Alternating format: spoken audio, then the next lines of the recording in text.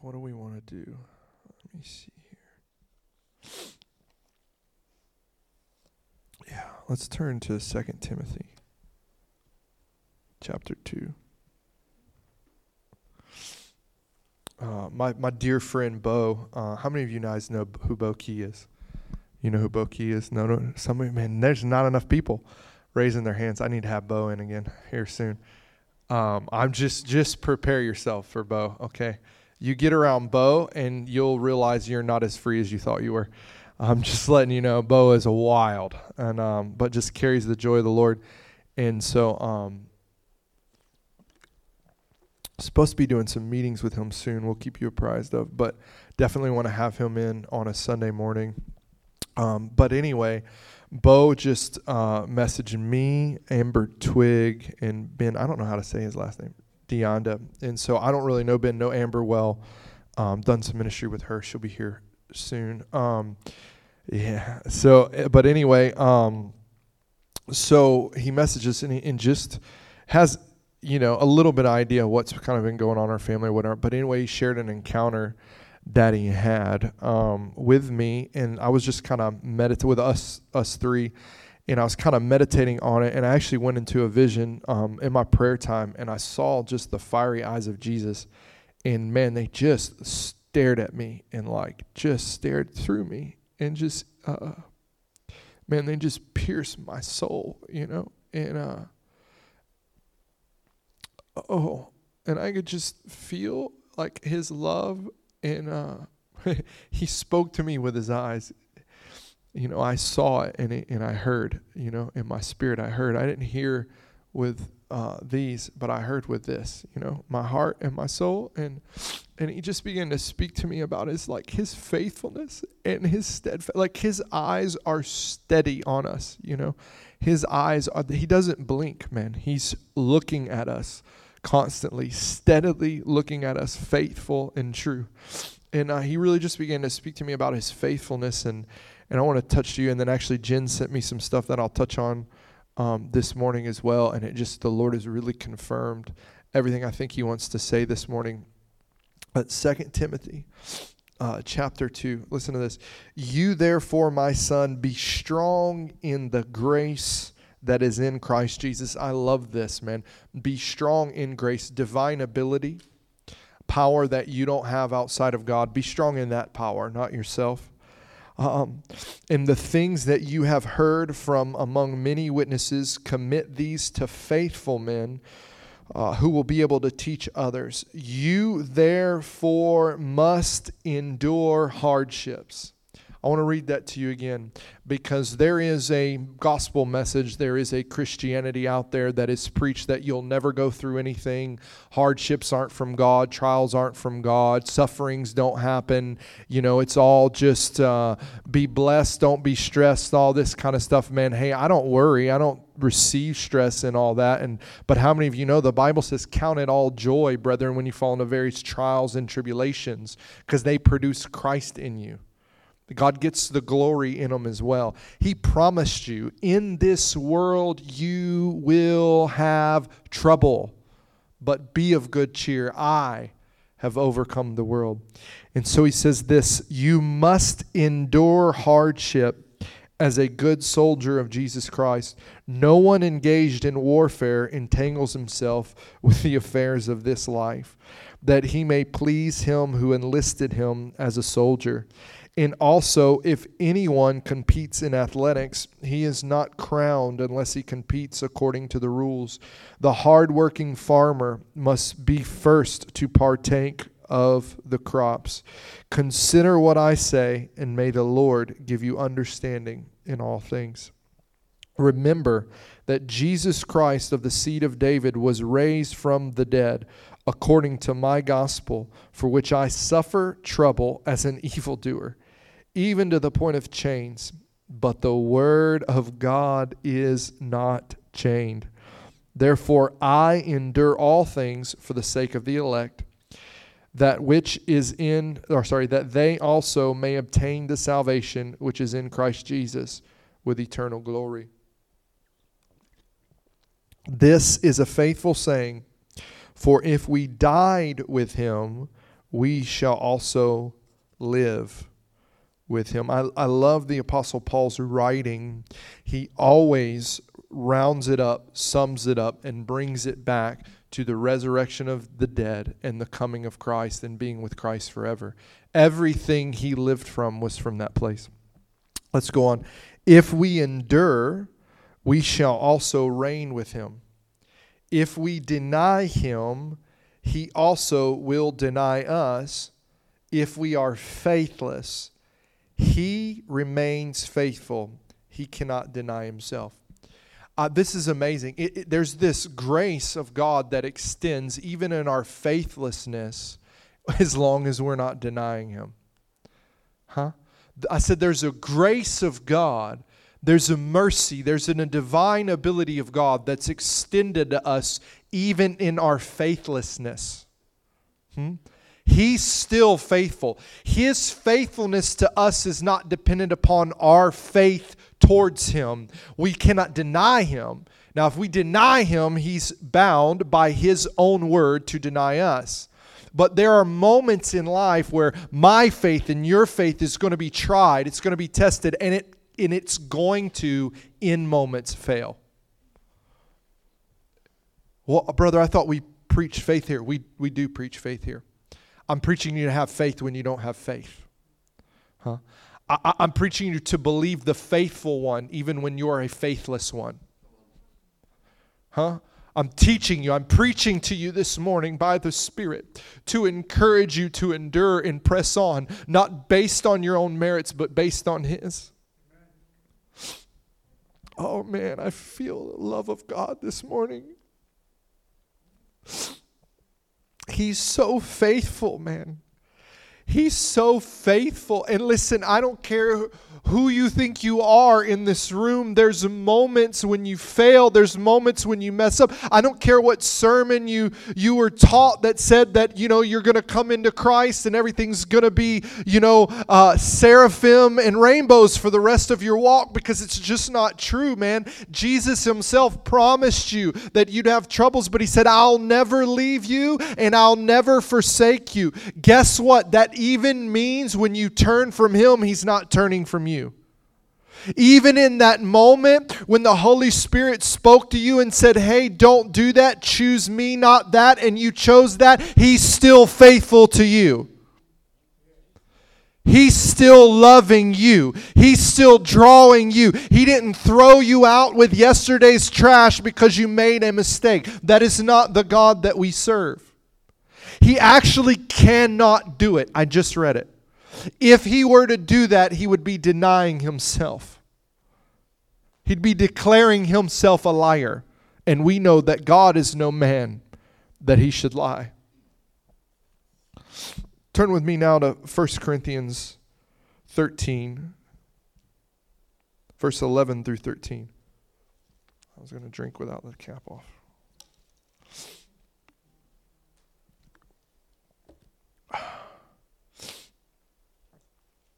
When I was a child, I spoke as a child. I understood as a child. I thought as a child. But when I became a man, I put away childish things. We understand the spiritual dynamics of what Paul is writing here, that he's not talking about natural age. We're understanding that in Christ, a 6-year-old can be a man in Christ, while an 80-year-old can be a babe in Christ. We understand that, right? It's based upon what? On the level and measure in which Christ's nature manifests forth from your being in any and every situation. I know, I said it was a long sentence. Let me, here. Maturity is based on whether you look and smell and act like Jesus no matter what. And I'm telling you, that has nothing to do with you. It has to do with his power working in you. But listen to this. For now we see in a mirror dimly, but then face to face. We're talking about when? Again, the coming of the Lord. Now I know in part, but then I shall know just as I also am known. You better go ahead and realize and accept the fact that you're never, until Christ comes and you get your glorified body, you're never going to understand all there is to understand about God. You're never going to understand all His ways. You're never going to understand why something does or does not happen. There are just going to be some things that remain a mystery. It's just a fact. Now, can we ask for and receive all wisdom and understanding in the knowledge of Him? Yes, and we should. It's as we grow in this, we grow in Him, and we grow up in the Lord, and maturity is produced in us over time. But He's very clear. It says very clear right here. He's like, right now, this is Paul, right? This is Paul, who said, I've had revelations. I've been caught up in heaven and seen things that I can't even write about. And he's telling you right now, I actually still only know in part. But then I'll know fully. My hope isn't in right now. My hope isn't in my efforts, even the work of God that I'm doing as an apostle. My efforts aren't in the revelation I have right now, the understanding I have right now. My hope is then, when I see Him and I'm with Him. That's where my hope is based. The same guy who wrote this, the one thing I do, I forget about what's behind and I press forward to lay hold of that which Christ has laid hold of me. Paul was always looking forward. Listen. But now abide, or remain is another word. Remain, abide, stay. It means, do you know what abide, that word abide is? At least if you go back in the Hebrew, where it says, he who dwells in the secret place of the Most High will abide under the shadow of the Almighty. That word abide means make it your home. Not moving. It's not going anywhere. It's remain. It's literally a word that means to stick to. It won't come off of. So at the end, every situation, every day, everything we go through, these three remain. These three abide: faith, hope, and love. Listen, you can be shaken in every area of your life, but I promise you this, if Christ lives in you, and I know by the Spirit in this room, Christ lives in you. Christ, the hope of glory, living in you. No matter what is thrown at you or you go through, what will remain is faith, hope, and love. You will believe in the faithful one. You will hope in the glory that is coming, and His love will remain both with you and flow through you. Faith, hope, and love. These remain. Listen, maturity in Christ understands that these remain.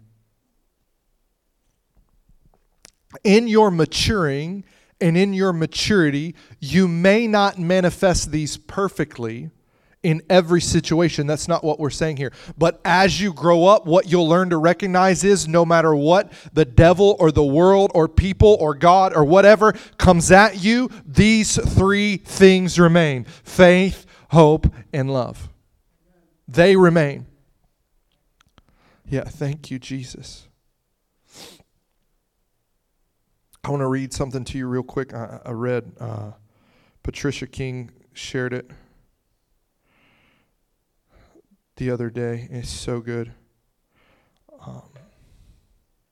No matter how much you desire to walk purely before God, there are times where we can be imperfect in the process. And we need to allow the Lord to comfort us in those moments. He wants to love you through it. Listen, I'm personally have been in situations, whether of my own doing or the doing of others, where I was forced into a box where there was no perfect in that situation. How many of you ever been there? I'm going to say it. I'm damned if I do and damned if I don't. How many of you ever been there?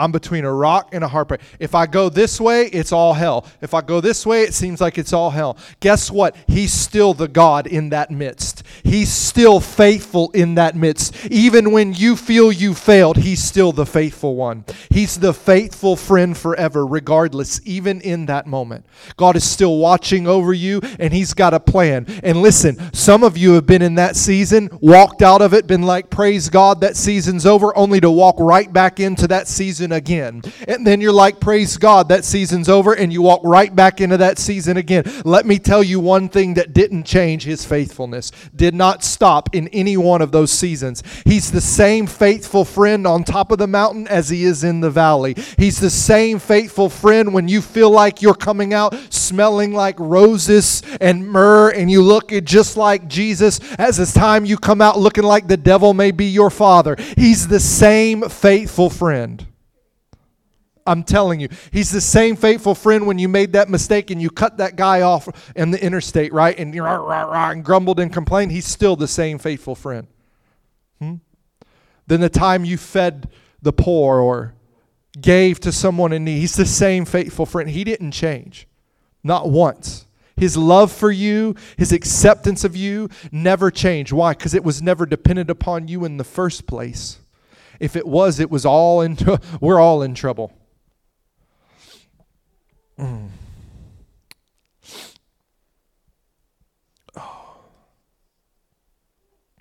You know, there's been some really major hardships in our community recently. Man, I just went through, and still am not out of it.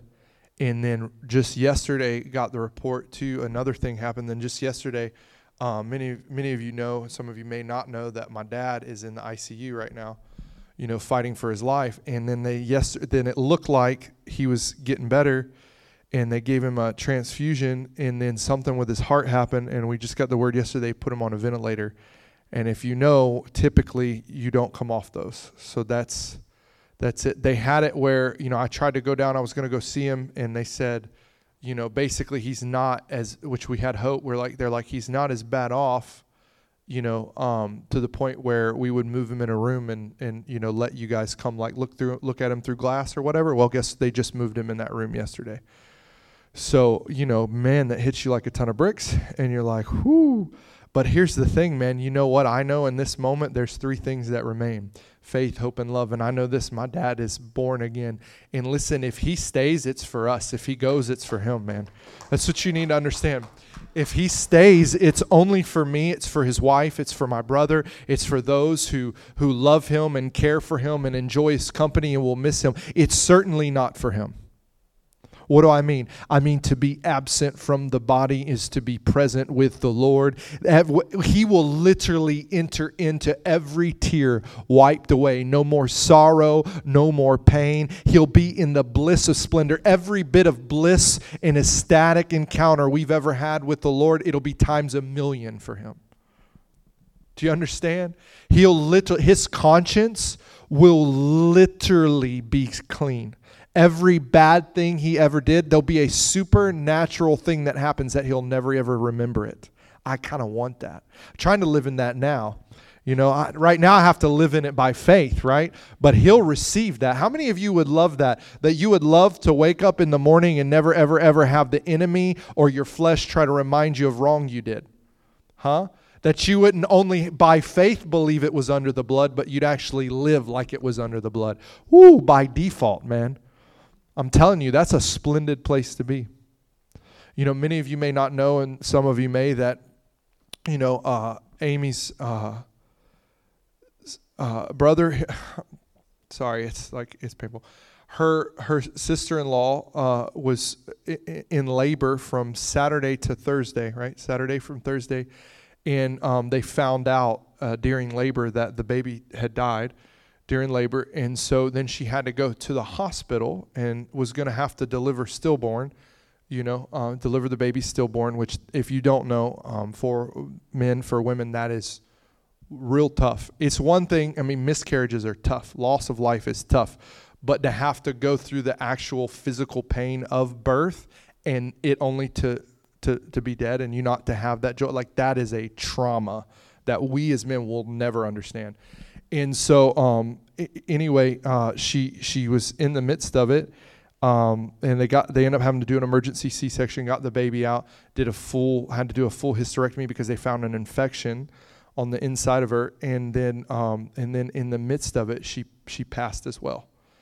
And so her brother's 26 years old. You know, this isn't like, my dad's 72. You know, that's still kind of young, but man, 72 is a big difference than 20s, man, you know. And so, you know, but man, I heard, you know, talk and conversations of this young man's heart and his voice, man.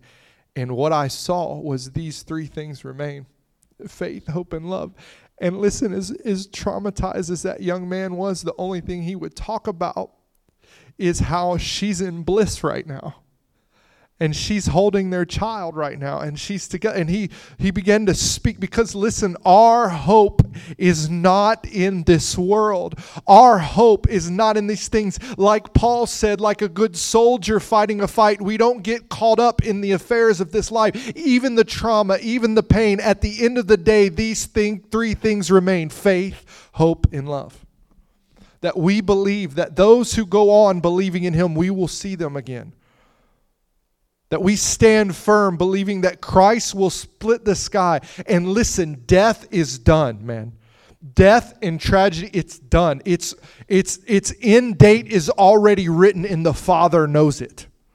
Huh? He's the only one, but the Father has that date on his eternal calendar. And he says, when we get to this date, death, you're done.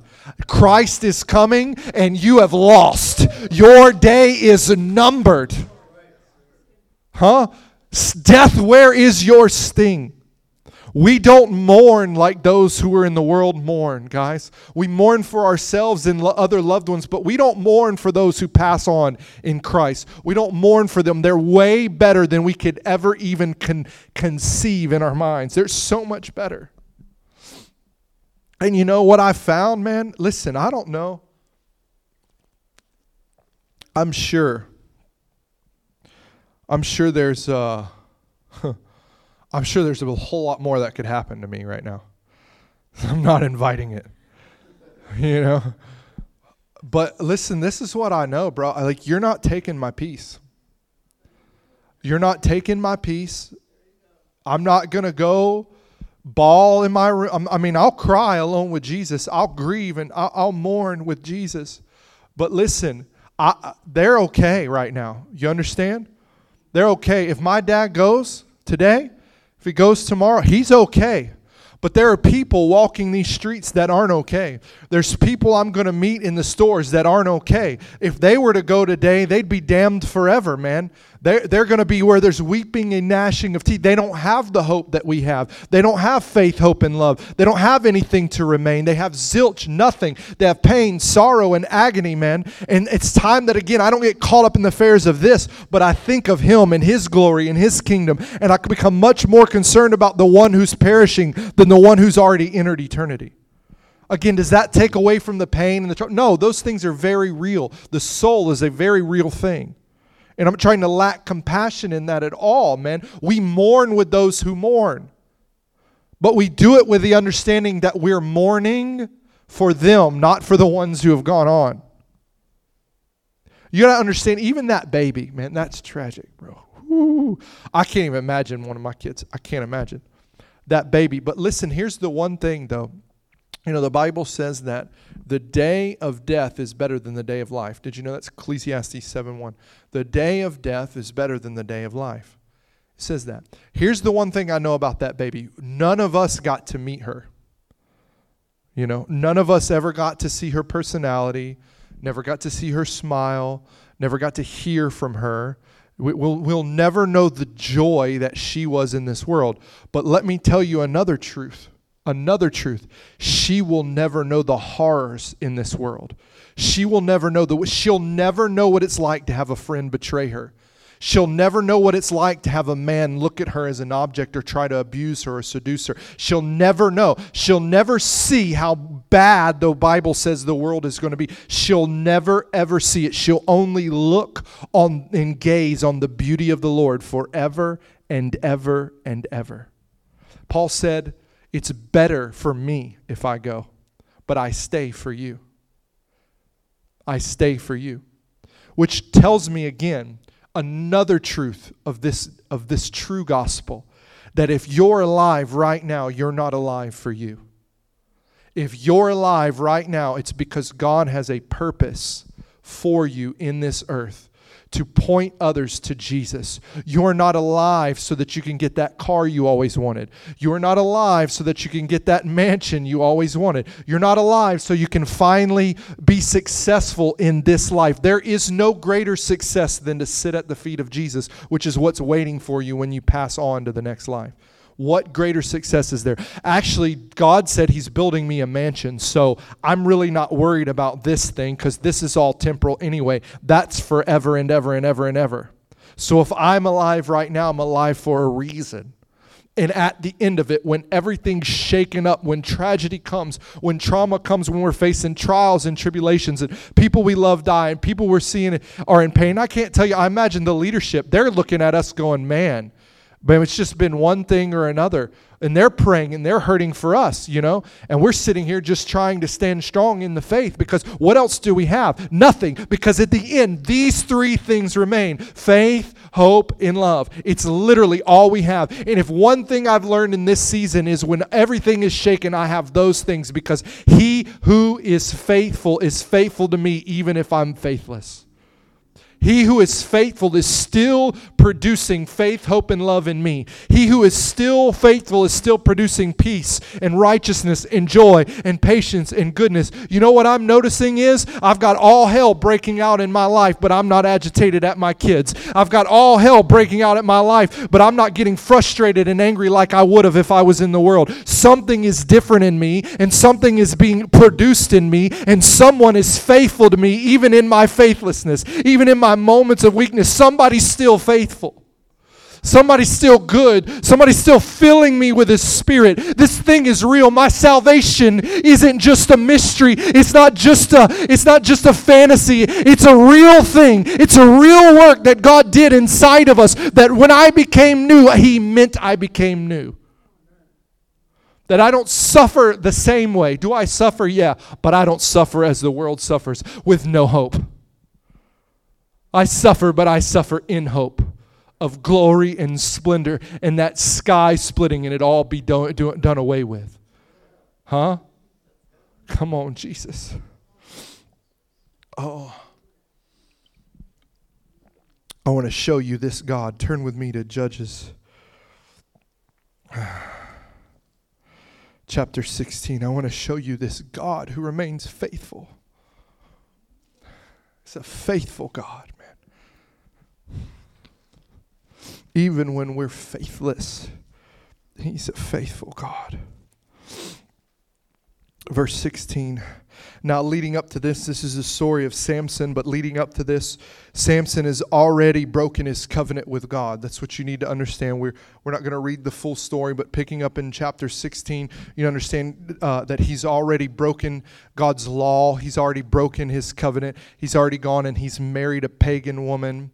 And this woman, this tragic thing that he's already gone through, he ends up marrying this woman. They end up taking this woman from him, giving him to one of his companions. So not only has he had his wife taken from him, but his friend, his companion, this isn't just somebody else, this is a friend, actually took his wife as his own. So he's not only had his wife taken from him, he's also been betrayed by his close friend who received his wife. And then they ended up not only this, because he still wanted her, he still loved her, but they end up setting her and his father-in-law on fire, burning him. So this is where we're picking up in Samson's life. I would say Samson's been through some trauma. You know, we always look at Samson and what I'm about to read in this part of his life, but we don't think about what Samson's already been through to this point. Yes, some by his own doing, but not all. He didn't set his wife and his father-in-law on fire. Somebody else did. He didn't take his wife and give her to a companion, to one of his own friends. He didn't choose for his friend, his close friend, to take his wife. He didn't choose any of that. That stuff happened to him. Sure, he married a pagan woman. We've all made mistakes, but, he didn't do any of that. The trauma that came on him, he didn't do to himself. I think we need to remember that. I think God sees that. Let's pick up chapter 16. Now Samson went to Gaza and saw a harlot, and he went into her. How many of you know when the Bible says went in, it means went in? He didn't go into her house. He went into her. That's what it means. They had sex, you know.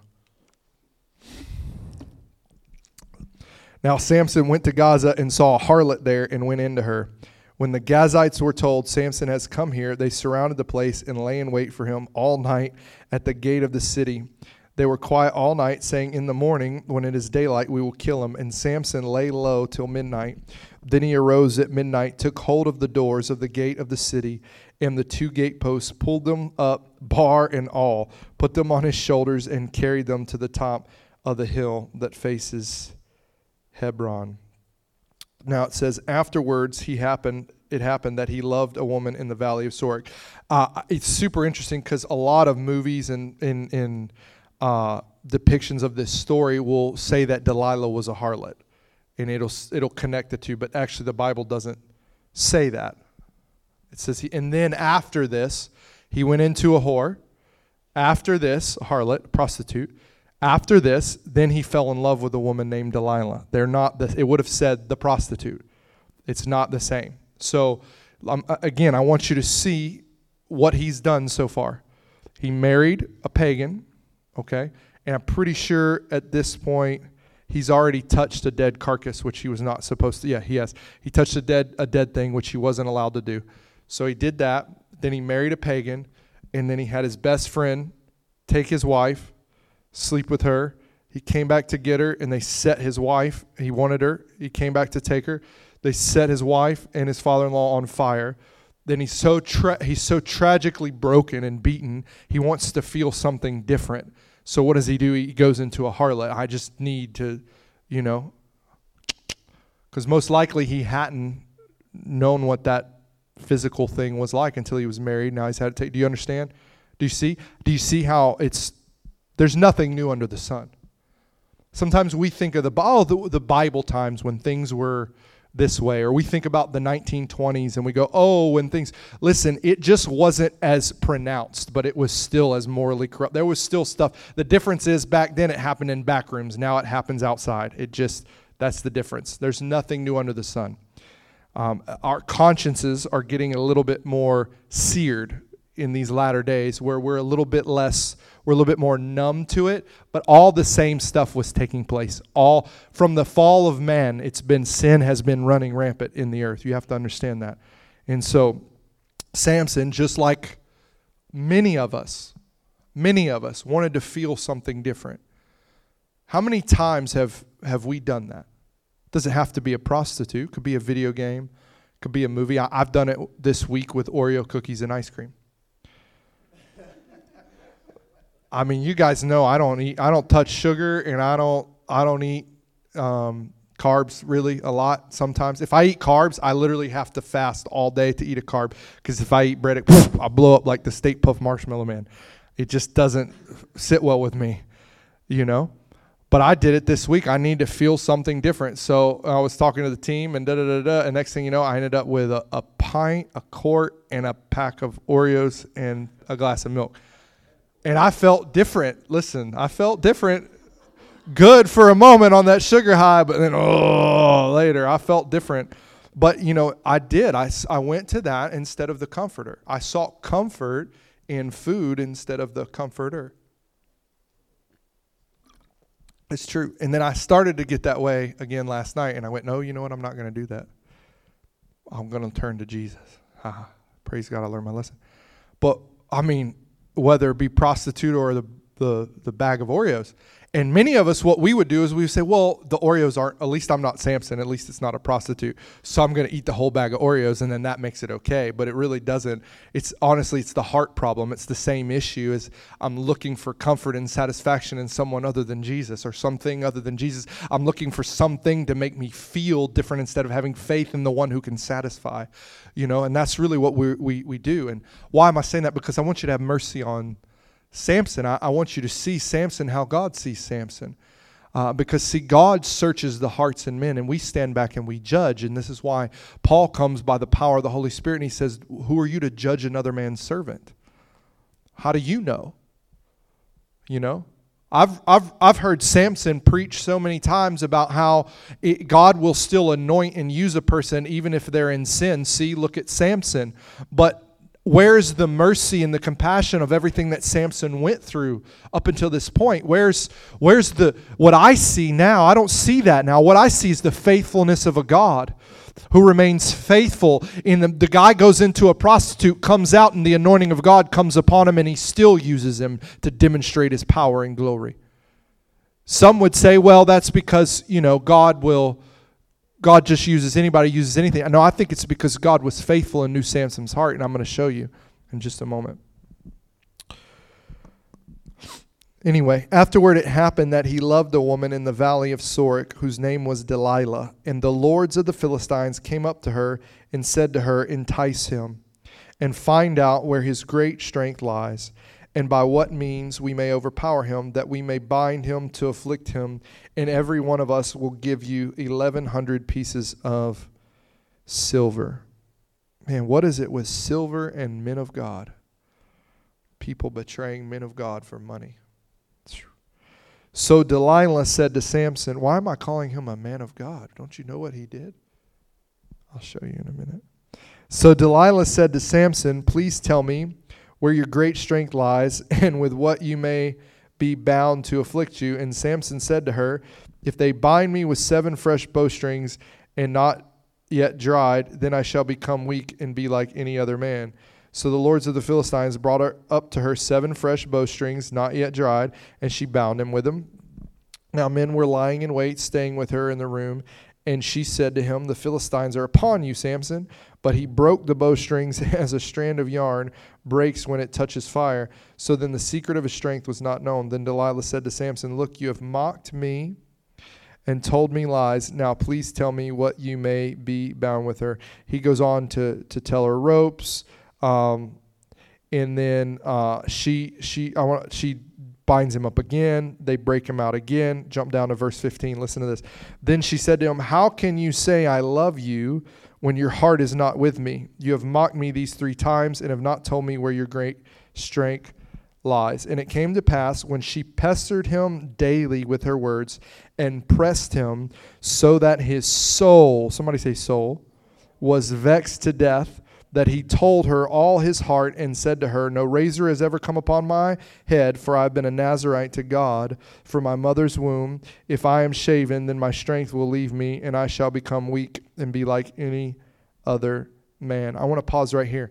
So now not only has, he sinned and touched dead things, married a pagan, had his wife given to his companion, then had her set on fire, and his father-in-law set on fire.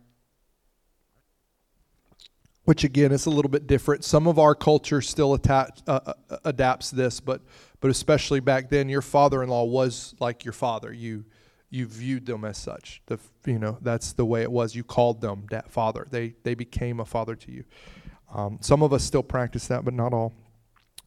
Then he, messed up, went into a harlot. Now he falls in love with this woman. He's like, man, now I'm finally in love again. My heart is healed again to love again.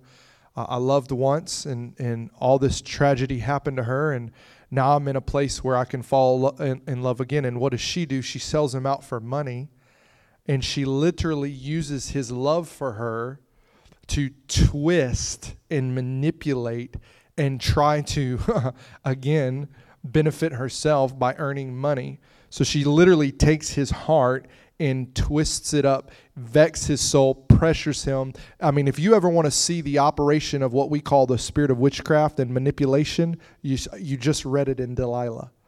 She pressed him and used his love for her to get him to do what she wanted to benefit her. How many of you have ever had that happen to you? I've had it happen to me many times. Yeah. I mean, it's like, man, he's just one of the guys, bro. He's just a normal person, And it's very interesting, too. I want to point out that he still claims to be a Nazarite. And he still claims the power of God. And he's only ever kept this one vow. I want you to see this. So the vow was, don't drink wine.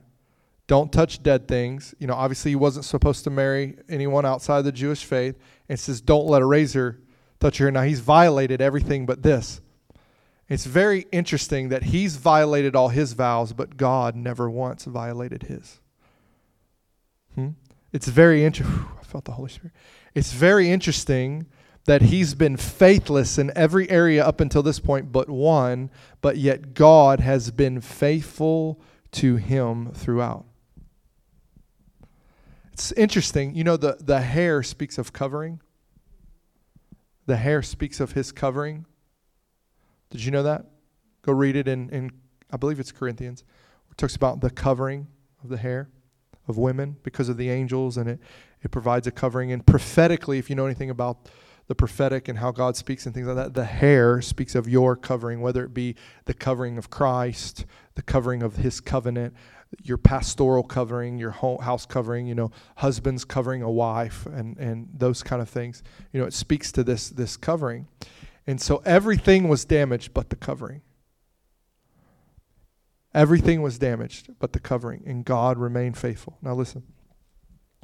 When Delilah saw that he had told her all his heart, she sent and called for the Lord. So he took everything. How many of you ever had that happen? I've had that happen. Where you finally open up to somebody. You finally get transparent, and then they use the very thing you shared with them in intimate and secret against you. When Delilah saw that he had told her all his heart, she sent and called for the lords of the Philistines, saying, "Come up once more, for he has told me all his heart." So the lords of the Philistines came up to her and brought the money in their hand.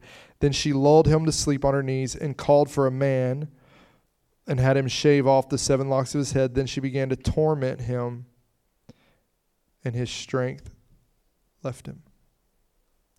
Now he's been tormented by the one he loves. And she said to the Philistines, are upon you, Samson. So he awoke from his sleep and said, I will go out as before as other times and shake myself free. But he did not know that the Lord had departed from him. Then the Philistines took him and put out his eyes and brought him down to Gaza. They bound him with bronze fetters, and he became a grinder in the prison. However, the hair of his head, hallelujah, began to grow again after it had been shaven.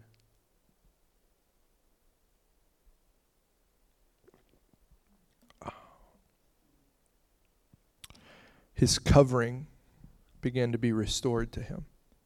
The revelation of who actually covered him and watched over him began to grow back.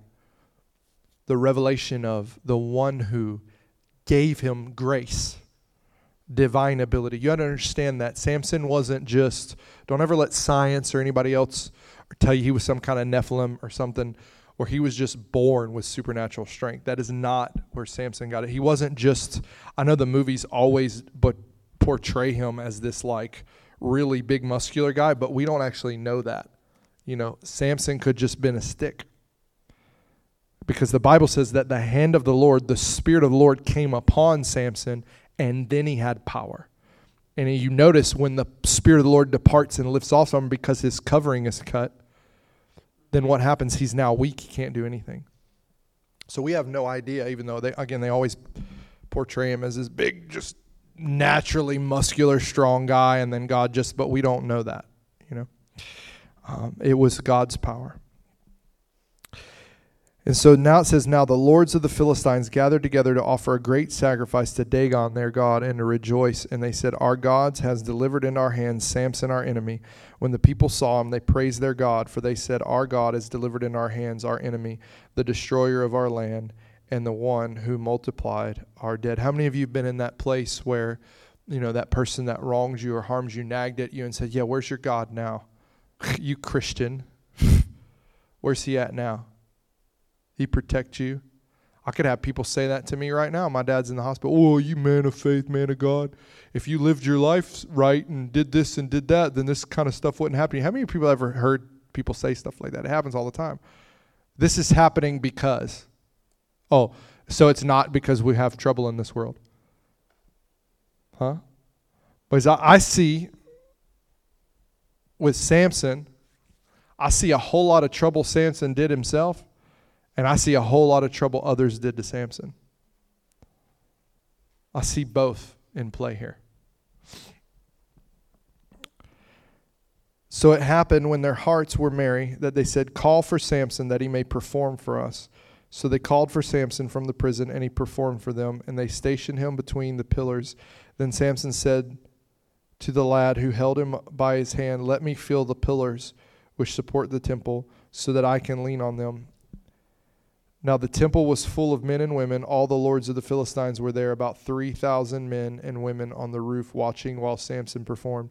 Then Samson called to the Lord, saying, "O Lord God, remember me, I pray. Strengthen me, I pray, just this once, O God, that I may with one blow take vengeance on the Philistines for my 2 eyes." And Samson took hold of the 2 middle pillars which supported the temple, and he braced himself against them, one on his right and one on his left. Then Samson said, "Let me die with the Philistines." And he pushed with all his might, and the temple fell on the lords, and all the people who were in it. So the dead that he killed at his death were more than he killed in his life. And his brothers and his father's household came down and took him and brought him up and buried him between Zorah and Eshthol in the tomb of his father Manoah. He had judged Israel 20 years. In the end of Samson's life, beaten, betrayed, wife burned, father burned, eyes plucked out, ridiculed by his enemies, faith, hope, and love remained. His faith in what God could do remained. Even in the midst of my eyes are out, Lord, I know I call on you. I've been faithless. I betrayed our covenant. I broke our vow. I gave away the secret. I let happen to me the things you said not to happen to me. But I know if you will it, you can empower me once more. I know that even when I'm faithless, you're faithful, and you can strengthen me again. And at the end, when everything had been stripped away from Samson, faith remained. He could still believe. Even though he had those moments of faithfulness, God remained faithful to Samson. But the story of Samson isn't over yet. The story of Samson doesn't end in Judges 16. Did you know that? Turn with me to Hebrews chapter 11, verse 30 through 39. Samson's story's not over. See, we read that and we say, well, that's a rough testimony. Huh? I mean, God used him, but man, I wouldn't want that testimony. I mean, he failed. He was beat down. He was broken. He didn't trust God. He betrayed God. He sleeping around. God says we're only supposed to be with one person our whole life. Samson's with at least 3 we see recorded. Married to the one, prostitute, and then living with the other. By the way, the man of authority in the land of the day, the judge. It says, and he judged 20 years. So he was the quote unquote minister of the day, whatnot, which is what they had at that time. Very interesting. And we look at that testimony and we go, terrible testimony. Ruined his life. Scandal left and right. That's the way that we would look at that. Hebrews chapter 11, verse 30 through 39. By faith the walls of Jericho fell down after they were encircled for 7 days. By faith the harlot Rahab did not perish with those who did not believe, when she had received the spies with peace. And what more shall I say? For the time would fail me to tell of Gideon and Barak and Samson and Jephthah, also of David and Samuel and the prophets, who through faith subdued kingdoms, worked righteousness, obtained promises, stopped the mouths of lions, quenched the violence of fires, escaped the edge of the sword, out of weakness were made strong, became valiant in battle, turned to flight the armies of the aliens. Women received their dead raised to life again. Others were tortured, not accepting deliverance, that they might obtain a better resurrection. Still others had trials of mocking and scourgings, yes, and of chains and imprisonments. They were stoned, they were sawn in two, were tempted, were slain with the sword. They wandered about in sheepskins and goatskins, being destitute, afflicted, tormented, of whom the world was not worthy. The Bible says about Samson that the world was not worthy of him. This is what the Bible says. This is what the one who looks and sees the hearts in men says about this man Samson, that the world was not worthy to receive him. Listen to this. They wandered in deserts and mountains and dens and caves of the earth. All these having obtained a good testimony. A good testimony. God reads Judges 16 and says, good testimony. Why? Because it was a testimony not of Samson's faithfulness, but of God's. It's a testimony of the working of the grace and mercy and power of Jesus Christ. It's your testimony. It's my testimony that even in my weakness, He makes me strong. Even in my failures, He's faithful. Even when I mess up, I get jacked up, I'm torn up, I've been beaten down by the traumas of life, that I can have faith, hope, and love and look at Him who remains faithful and true and say, but there's a God I hope in. There's a God who will deliver. There's a God who will save. Samson, in his midst of his troubles, didn't get in self-sorrow and pity and, oh, look at all this crap I've done. Look at all I've destroyed in my life. I've done this, I've done that. He's like, nope. I know a God who's faithful, and if you'll strengthen me one more time, you'll deliver my enemies into my hands. And the Bible says again that the deaths in his death were greater than the deaths in his life. That at that final moment of his greatest weakness was God's greatest strength. Think about that. In the moment of his utter weakness, blind, broken, beaten in chains, ridiculed, God showed up and showed off like never before. This is the God we serve. This is the faithful one, the true one. It says, all these, having obtained a good testimony through faith, did not receive the promise, God having provided something better for us, that they should not be made apart from us. Means when God came on Samson, guess what He came on Samson in light of? Guess why he could do what he did back then? Because he already knew what Christ would do when He came, because the Lamb of God was slain before the foundations of the earth. That's what you have to understand. It says we're better off, man. We're better off. So there's not a person in this room after today that has any permission by the Spirit of God, I speak to you, any permission to let shame and guilt and condemnation hold you down. There's not a person in this room that has any right to let trauma and abuse and the wickedness of the world keep you from your faith in God, keep you from believing that God will come through on your behalf. He is faithful.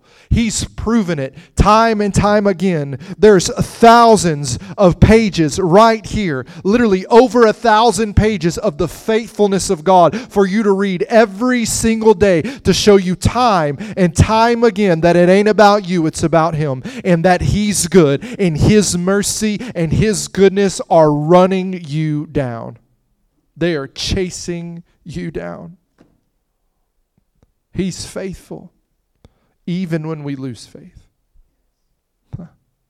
Even when we lose faith. Even when you gave up. Even when you went back to your vomit. You know, the Bible says a dog returns to their own vomit. Even when you went back to your own vomit, His faithfulness remained. He was just as faithful in that moment as he is in the moment when you're in the midst of a 40-day fast, praying in tongues 8 hours a day. He's the same faithful God. He never changes. Father, I thank you for your faithfulness, God. I thank you that you strengthen the weak. God, if being weak shows greater strength, I say, make me weak, Lord. I say, make me weak. Just get the glory. Just get the glory. Just get the glory. Stop trusting in your strength and your ability. Trust in God. Trust in His faithfulness. Stop depending on what you did or didn't do yesterday. Is this a license to sin again? Certainly not, man. Everything Samson did wrong didn't take away from the fact that it was wrong. But what it also didn't take away from is the fact that God is good all the time. That God is faithful all the time. A good testimony is this: I endured till the end. What did you endure? Some would tell you I endured in holiness and purity and I came out smelling like roses. That's not what he's talking about. You endured believing that faith, hope, and love remained in you. That you endured and fought the good fight of faith. That no matter what life threw at you, that no matter what people did to you, that no matter how many times you fell down, you got back up again, not based on your record, but based on Christ's, based on His faithfulness.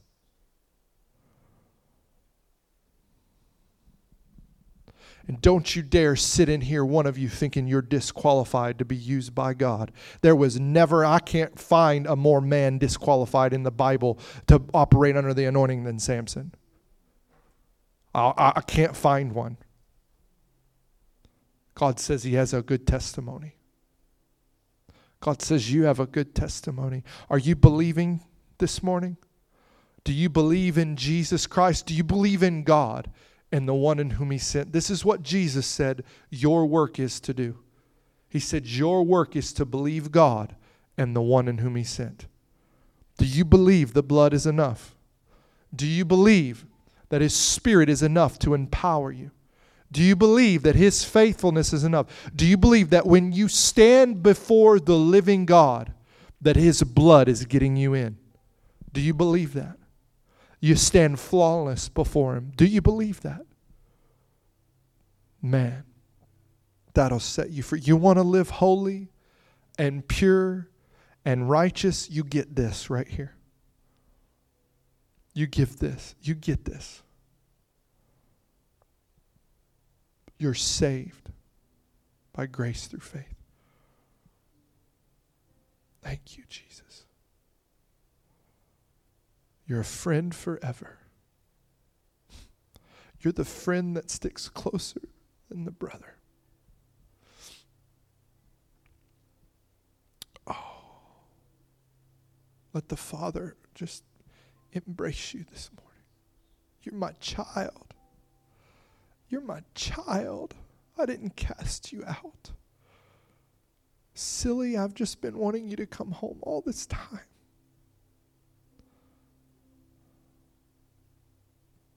I love you. I love you. I saw you in that bar. I saw you when everybody else was drinking and you were drinking too, but you were thinking about me. I saw you. I saw you after you slept with that person and you got out of that bed feeling icky and shame and your heart was broken because you were thinking of me. I saw you. I saw you. I searched the hearts and the minds. I search. I saw you when everything else was taken away. Everything that you had to stand on fell out from under you and you ran to me. You didn't run to another. I saw you. I saw your heart. I saw what they did to you and how they treated you. I saw it. And I'll have mercy on them just like I have mercy on you.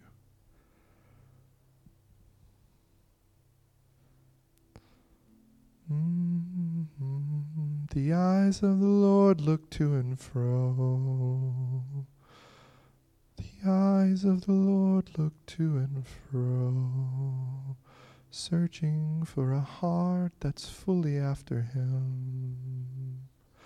Oh, David was a man after your own heart, not because everything he did looked like you, but because he sought you. He was after you. Murder, adultery, caught, living in deception, thinking he was fine. Oh, but the second he was caught, he didn't look to man to make it right. He looked at your feet. He looked at you. He remembered the faithfulness and the loving mercy of God. It's why his son stood dedicating your temple, saying the mercy and the loving kindness of God endures forever. Trials will not endure. Pain will not endure. Suffering will not endure. Sin will not endure. Death will not endure. But his loving kindness and steadfast mercy will endure forever. God, I'm praying by the Spirit this morning that you so solidify and seal that in our hearts that we can get on with your business knowing we're taken care of, God. I pray, Lord, that we no longer look at death the same way. We no longer look at loss and tragedy the same way, but we look at it as an opportunity for your faithfulness to shine through, Lord. Lord, we know whether in healing or suffering, you get the glory. You get the glory. Lord, we love you and we ask that you would help us to love you better, to trust you. In Jesus' name, amen. Thank you for joining us on Encounter Podcast. We pray it has been a blessing to you. We would be honored if you would prayerfully consider supporting this ministry by becoming a monthly partner or sowing a one-time offering, helping us bring the glorious gospel of Jesus Christ our Lord to the lost, and the continued training and equipping of his bride, the church.